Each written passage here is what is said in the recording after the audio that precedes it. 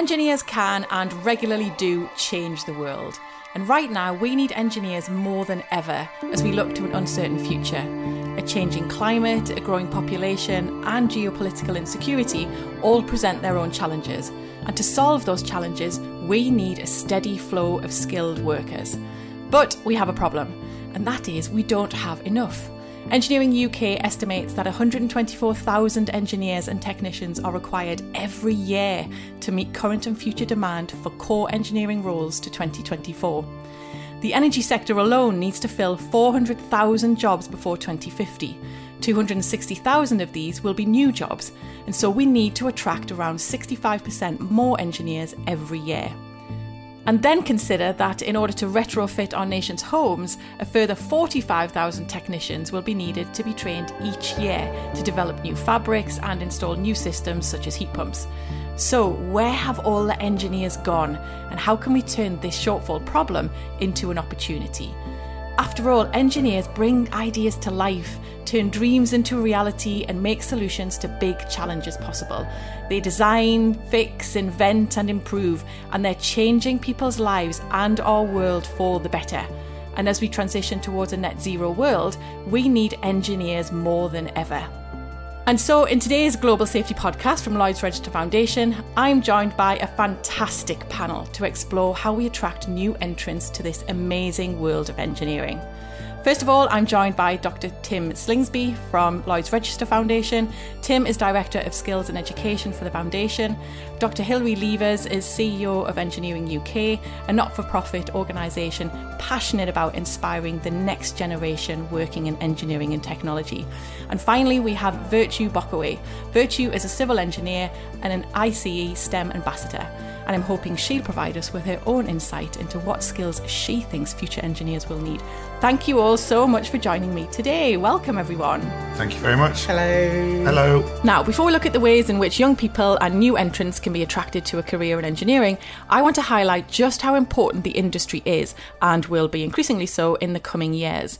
The Institute of Civil Engineers has been staging an exhibition entitled Time is Running Out, which focuses on the role civil engineers can play in helping society respond to the challenges of climate change and meet our net zero targets by 2050. We spoke to Iowa Shokola. Iowa is a chartered civil engineer, TV presenter, and a member of the Institute of Civil Engineers.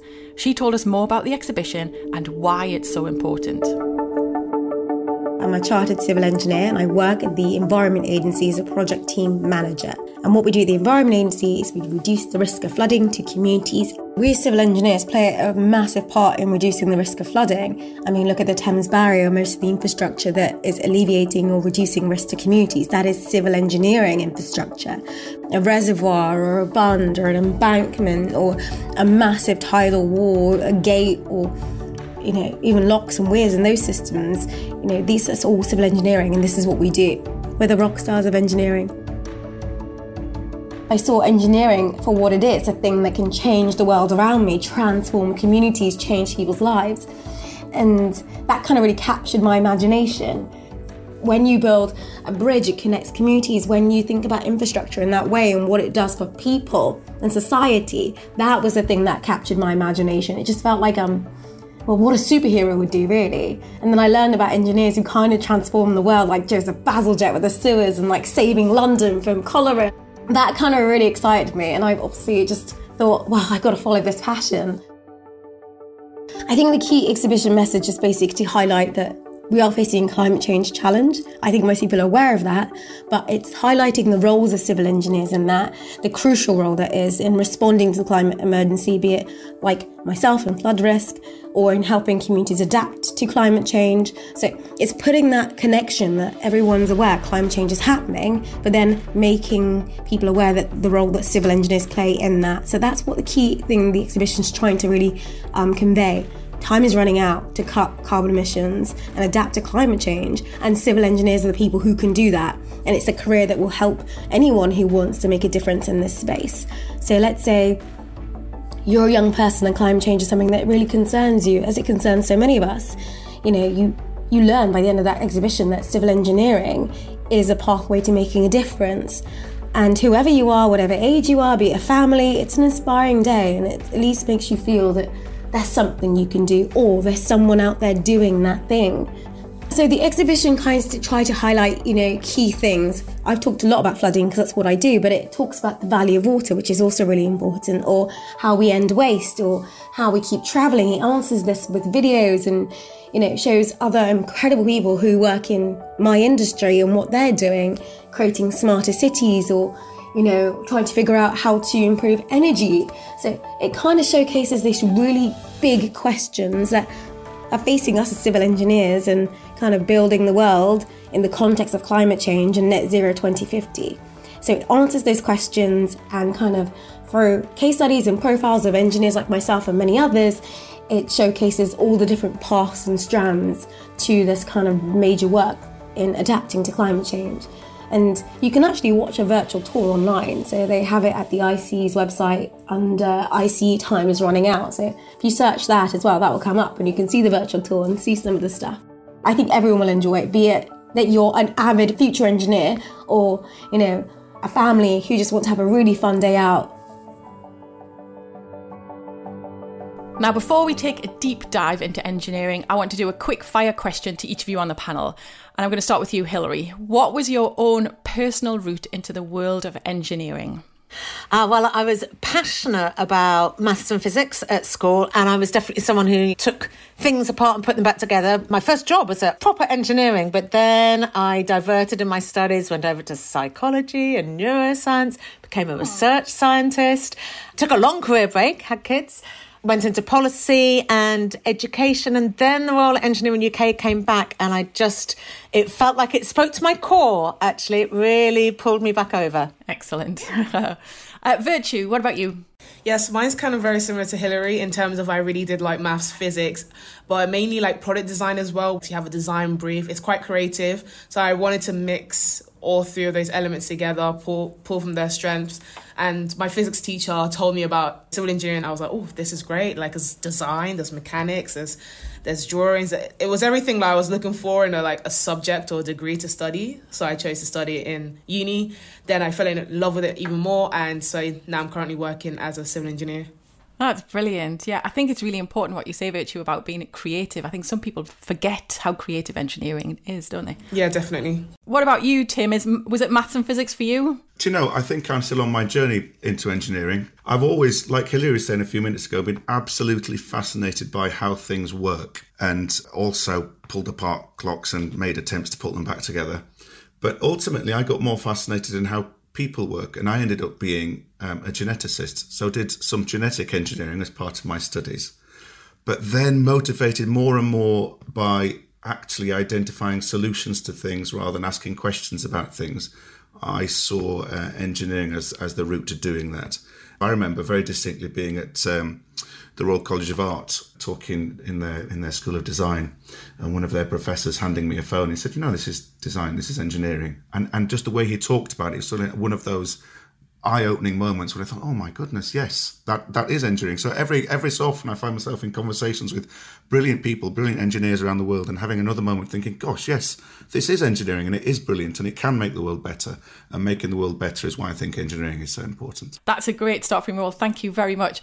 Tim, I'm going to stay with you because I want to take a look now at the current state of engineering, not just in the UK, but actually across the globe as well.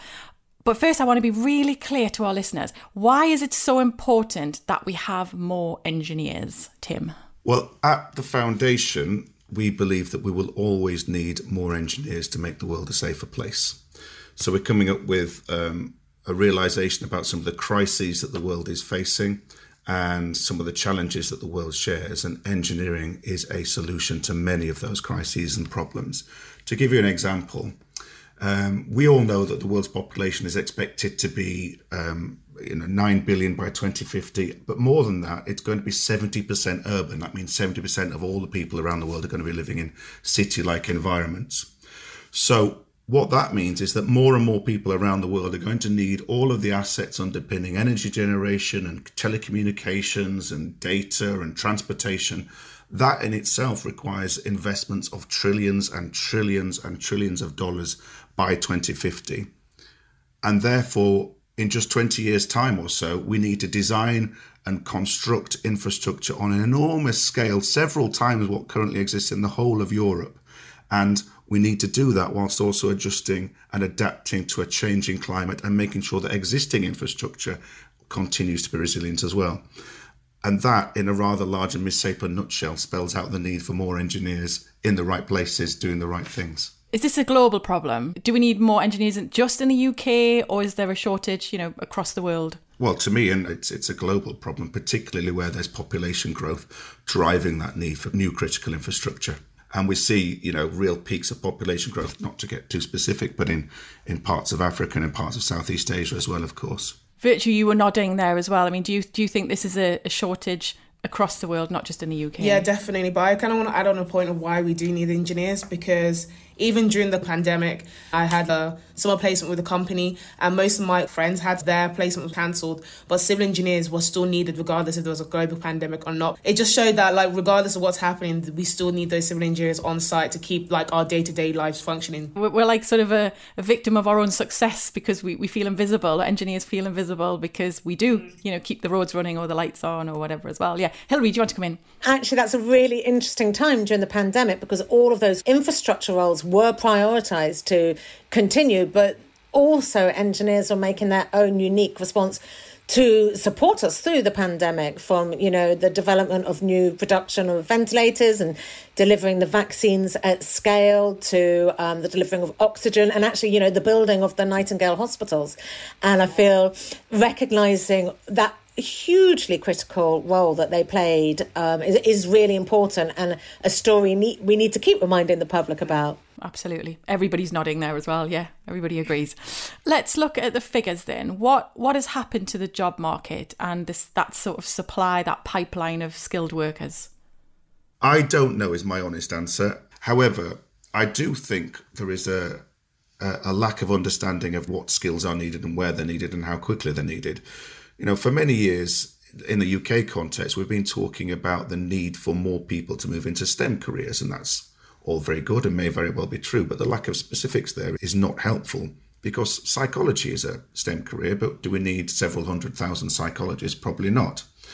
Engineering and technology related pathways are really hugely important to so many aspects of the way we live and the way we interact, and just better understanding specifically what skills are needed, where they are needed and how quickly they're needed will go a long way towards answering that big question as, where are the people that could move on to these engineering related pathways? In terms of the numbers coming through in the UK, which is, you'll be surprised to hear, the focus of Engineering UK, we've got a pretty stable share, as it were, of the undergraduate population studying engineering. And, the areas shift around a bit, but that's relatively stable.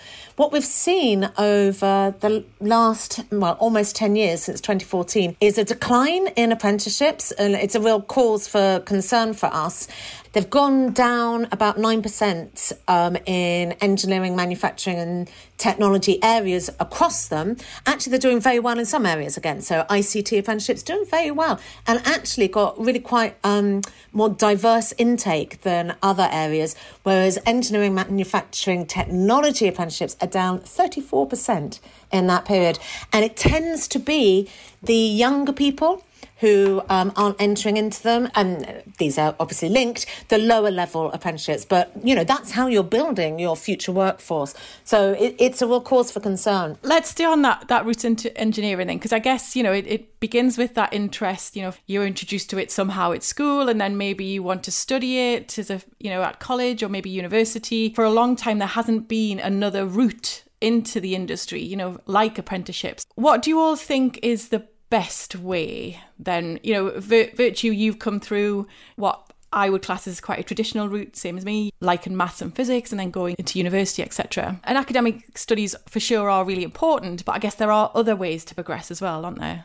Yeah, I think once joining the industry, you realise that a lot of people have come into the same position in different paths. So obviously I went through sixth form, then did a 4-year degree to get my master's, and then I did my graduate job. But there are things like apprenticeships and as well as degree apprenticeships. So as you're studying, you're also working, which I would love like other people to know that degree apprenticeships are also there and they're just as fulfilling, and you get to the same outcome as if you were going to take any other route. And some people just went straight into working. Like you can just build up your experience straight from 16 and, you know, gather their experience that way just by working. So there's definitely loads of routes that you could take. Hilary, in the work you're doing with the government, are degree apprenticeships part of the conversation? Yeah, absolutely. And they are gently ticking up. They're doing okay. And that's often people who may be in the workplace already, having that opportunity for additional training and support through that training, through the degree apprenticeship. But I would never say there's a best route into engineering. You know, the importance of having very many different routes and valuing them and making sure people know about them is important in principle, but particularly when we're trying to address the skill shortages and also the diversity shortages that we have. And, you know, we talked a lot about maths and physics. Actually, a lot of people go into engineering without both and sometimes either of those as a very strong academic bedrock. They pick it up later when they're in areas of engineering where it doesn't matter as much. A lot of the universities may ask for maths and physics, but won't necessarily require them. They'll let you in without. And there are lots of courses that are really trying to open up the diversity of their intake, letting people on with very different backgrounds. They're recognising that problem solving, that creativity, the design aspects, and they'll bring in the technical knowledge as they need at a later stage. But actually the fact that they didn't build it up whilst at school or college isn't stopping them from progressing. So I just want to quickly add about what Hilary said about you don't have to have a strong foundation of maths and physics, because that's completely true. That's actually just a small aspect of engineering. Like arts, people I think get scared for the fact their strong suit isn't maths or physics, and that's what you need to do to excel in engineering. But there's a wide range of subjects that could easily feed into any aspects of engineering. And the wider we make that pool, the more people we're going to get, you know, and hopefully a more diverse pool as well. Yeah, we are still speaking in this recent part of the conversation about a very UK perspective. But we need 10 million more engineers in parts of Africa over the next 20 years, but we need them quite quickly. So does that mean that everybody needs to go through a 3-year degree that's accredited by a professional engineering institution, or can we get enough of the right skills in the right place within a year? Hilary, I want to talk about a report that Engineering UK published last November, I think it was, entitled Net Zero Workforce. Just tell me a bit more about the report. What did it set out to do and what did you find most concerning? Yeah, so we wanted to look across all the different skills estimates that were coming out for what was needed for that net zero workforce, or, you know, this number of green skills, to generate a coherent estimate across all of the sectors, but giving us a bit more insight into exactly which skills and what timeline. And what we found were some really large numbers, which you mentioned in the intro. So, you know, estimates of 260,000 new jobs by 2050 for the energy and power and decarbonisation, all the infrastructure needed around that. But we can't necessarily tell how that is broken down into different areas and can't add it into those generated for the transportation sector. So, for example, we've got estimates around electric vehicles. We'll need 50,000 new jobs by 2040. They're all on different timescales. So we really do need government to take a lead here and generate the insights into what skills are needed for which sector and by what timeframes. And actually, you know, the data that you used from Engineering UK at the start, you know, thank you for that. Those were our data. They're pre-pandemic and they're pre-Brexit and they're pre-net zero commitments. I know the government is working on this and we're really keen to take their data as it comes through, hopefully really soon, and use it. I think we'll find that we really need to be looking at retraining, bringing people in at later levels and enabling people to repurpose their skills into these areas if we're going to meet the demands. This is a skills need that we all agree is absolutely fundamental and essential. Let's be optimistic. How do we turn this lack of engineers into an opportunity? Well, and that we know that young people are very engaged by solving problems. And so framing engineering in that context is important. They want job security and they want good salaries. And those are two things that engineering offers, but also disrupt the misconceptions that they have about what engineering was 50 years ago. That's not what it is now. Be in there really early with the messaging. I think the one last thing I would say is to increase the visibility of engineering in the curriculum. So what Virtue was saying, her physics teacher happened to say, oh, you might be interested in engineering. You should have been coming across it on a weekly basis. And it's a word that is just very much underused in our education system. I agree with you very much, Hilary. I was in a conversation a while ago with Hayaton, the Chief Executive of the Royal Academy of Engineering, and she said something that stuck with me. This is in a UK context. When we talk about engineering as a society, it's caused a problem. So your train is delayed today because of engineering works. And she said at the time, wouldn't it be lovely to see a campaign that said something like, your train has arrived today on time because of engineering. Your plane has landed safely because of engineering. The hidden success of engineering needs to be celebrated much more as well. What role do you think schools, the education system should play in encouraging engineers? So think about right from primary school or even nursery, actually, but, the whole of our education system. Virtue. Letting engineers explain their day-to-day activities can definitely help primary school and secondary school children a lot. Just seeing them and putting a face to the actual job, that can help loads. And just even showcasing YouTube videos of people vlogging their lives in engineering or made videos and showcase it. And that's another way of showing to children or young adults what engineering entails. So there's loads more resources online now to show people. I think that's right. Kids are on the phones. Kids are engaging with online platforms all of the time. I think the key to engaging somebody in any subject is to make it personal to them. So, you've picked up your phone. You've got that phone because of engineering. You've been online. You've created your own video. Do you know you're doing engineering there? Or even down to basics, as you were saying earlier on. You built a Lego bridge. Well done. You've engineered something. At the other end of the spectrum as well, the way that engineering is taught at, say, tertiary level, I think there are some really, really good examples around the world now. They teach engineering as part of a project. There's a problem here that we've all got to solve. What are the skills that we all have and the knowledge we can all bring in from our different areas, our different disciplines, our different walks of life in order to solve this problem?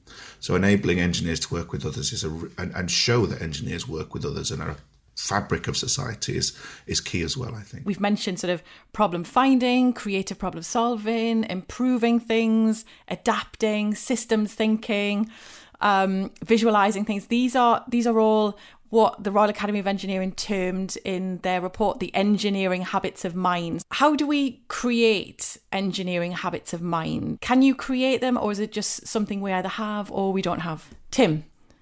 I like the engineering habits of mind. I think it's good. They're thinking like an engineer. What people are really identifying are very human habits. Test something, does it work? Oh no, it didn't. So I'll change this bit and see if that works. I just think what it's doing is highlighting what's inherent in most people anyway. Most people in day-to-day lives have minor problems to solve, and they'll take a very human approach to solving it. And when you extrapolate from there, really, it's quite an engineering approach, or what could be defined as an engineering approach. Okay, I want to move on to diversity in engineering. So from a report from the Women's Engineering Society in 2022, we know that women make up 16.5% of all engineers in the UK. How do we ensure that more women join the industry? Hilary, I'm going to start with you. So that 16.5% has gone up 6% in the last 10 or 11 years. So there really is a good news story here. There is obviously a huge distance still to travel until women are at the same level as their overall workforce. They're about 48% present in the overall workforce. If women participated in the engineering and tech workforce at the same rate as they do in the overall workforce, there would be 1.8 million more women in the engineering and tech workforce, which I think would probably help us out quite a bit. Virtue, you're a recent graduate. What was the gender split like on your course, and how do you see it? Does it look like it's improving? So on my course, I would say it's like 60-40. So in terms of males, females, yeah, there was definitely a lot of women in my course, and that's something I was just surprised about. Yeah, but then if you compare across like all engineering in terms of aeronautical, electrical, and mechanical, civil engineers normally tend to have more females than all the other disciplines. I feel like there was a lot less women in electrical engineering, and then comparing university life to industry life. Now I'm in the construction industry. That number has drastically gone down in terms of like 60-40. I would say like in my team of 37 engineers, 2 of them are women, 1 including me and like my supervisor. So that figure took me by surprise. Breaking that stigma, because yes, it's daunting knowing that you probably would be the only girl in terms of, especially if you're split across your different team, you probably will be the only girl. And that's when networks can really help. So if you're in a minority in a team and just feel that, actually networking with people in similar situations can really help make you feel supported. You know, organisations are so open, I think, to suggestions as what more they can do. Tim? Yes, networks are a part of it, but there's got to be some obligation, well, a heavy obligation upon those employers to make sure that all of their employees feel welcome, valued, and as though they are contributing to whatever the issue is that particular industry is working on. That's a very good point. There's no point asking all these women to come into this industry and then once we're here, not catering to like needs. So like just one minor thing in terms of like normally on a construction site you should have two separate toilets. I started my one of my projects and there wasn't a female toilet because obviously there hasn't been a female on this site in like since the 2 years it's been working. So the female toilet was turned into a storage. So there's no point asking women to come work if we're not catered to in terms of like everything that we should have. Gosh, I was nearly going to say it's shocking, but it isn't. I'm sorry you had to go through that, Virtue. But there's those very basic needs as well. And then the wider structure around it. And this isn't just engineering, it's a societal thing. Just providing the space and the frameworks for people to feel included, not just in the first few months of their career, the first few years of their career, but throughout their career as well. How do we attract those sort of harder to reach youngsters, you know, those people who maybe come from poorer backgrounds? How do we attract and inspire those? How do we make them feel included in engineering? You know, engineering is for them. Well, the first thing is to actually go to them, to find them. So, you know, we and all the organisations we work with are, I think, increasingly being thoughtful about which schools and which groups of young people they work with. But actually, you also need to make sure that whatever you're doing is accessible and relevant. And particularly if you're going to schools in very socioeconomically disadvantaged areas, they often have a lot of other challenges they're dealing with, not least struggles with the teaching staff actually being able to recruit and retain specialist teachers. So you need to also be adaptive in what your offer is. And, you know, we put a lot more resource into the schools who need more support. And at the same time, we need to make sure that the people who are on those routes and pathways and from those backgrounds where they were already going into engineering and tech are still inclined to do so. The Foundation's been working with Louise Archer at UCL Institute of Education for a little while on a programme that focuses on makerspaces, you know, these places in which people come together to share resources and knowledge and learn about manufacturing technologies, digital design and so on and so forth. But we recognise this huge growing international interest in the potential of those makerspaces as sites to inspire and engage participation of these underrepresented communities in engineering. So we're looking at makerspace sites in everywhere from the UK to Nepal to the Philippines to the United States, just to identify what are the good elements of practice to actually encourage people into the space and then to recognise that what they're doing in the space can set them on a pathway to making their local community better, to making wider society better, but all through making stuff and through doing engineering. I want to move us on to looking ahead to the requirements of future engineers and what skills they might need, because we're moving towards net zero, etc. So looking ahead to the sort of coming decades, how do you feel about the role of engineers and engineering? Are you positive about it? Do you think we're going to meet the challenge, or are you more concerned about it? Virtue, I'll start with you. I'm more positive. As engineers, we have a role to play in terms of like the infrastructure we put out there, the transport, and we can actually make a big difference.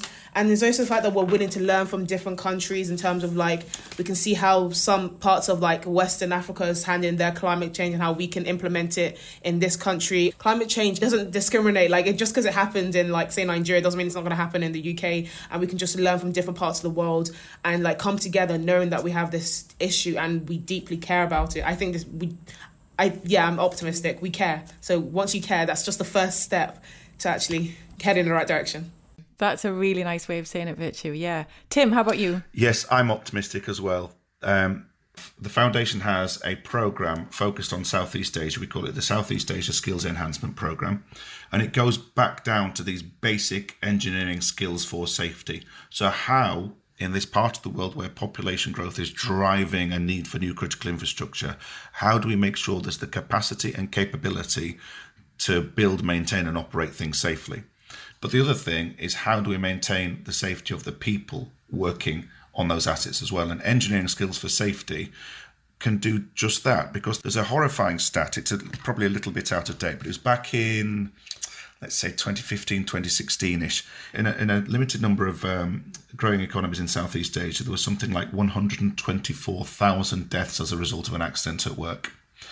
Over a comparable period, there were a few tens of deaths in the UK. That's a frightening figure. How do we show that not only is engineering a route for keeping things safe, it's also a route to keeping people safe? Engineering has a big role to play as well. Come on, Hilary, keep the trio positive. I will be optimistic. It is so urgent and so critical, and you saw what was achievable across the world over the pandemic. I feel a bit disappointed that, for me, I was like, oh, look what can be done. Look what systemic change and disruption can occur, and what problem solving and ingenuity and commitment around something. And I think the problem is we have something that it's urgent to address, but its impacts aren't incremental, right? It's obvious that that's the problem. And how we can bring that sense of urgency in a situation like that. But I believe it can be done. I know we have to do it, so I'm going to say it's going to happen. But I would love to see a plan. And I particularly love to see that STEM skills plan to feel reassured that we know what we are aiming for and we've got a way to get there. Yeah. Brilliant. Oh, well, thank you all so much for joining me today. Now, just before we go, I want you all to have one message. Okay, so Tim and Hilary, what's your message to those who are already considering a career in engineering, or maybe to parents who've got children who are interested in that career path? What would your message be to them? Oh, please come along. Just that it's so rewarding and valuable and varied and creative. And, just such an impactful career. Brilliant. Tim? I think I can sum it up very simply by saying that engineering makes a better world. And Virtue, slightly different question for you. What about to our listeners who maybe have never even considered that engineering might be for them? What would your message be? I would always say you never know until you try it. So I'm not pushing the idea that engineering is for everybody, but you can't just write off the possibility without giving it a good try. Take the chance. You'd actually be surprised that there's a sector in engineering that's just catered for you and your set of abilities. 3 excellent messages for our listeners there. Thank you very much. And that is it for today. Thank you all so much. It was a truly fascinating discussion. I could just talk to you all afternoon now. Thank you so much, Dr. Tim Slingsby from Lloyds Register Foundation, Dr. Hilary Levers from Engineering UK, and Virtue Bockaway. Thank you so much for sharing your experience and your insights as well. And of course, thanks to you for listening. Please do join us again for the next episode of the Global Safety Podcast with Lloyds Register Foundation. And remember to follow or subscribe so that you don't miss an episode. Thank you very much.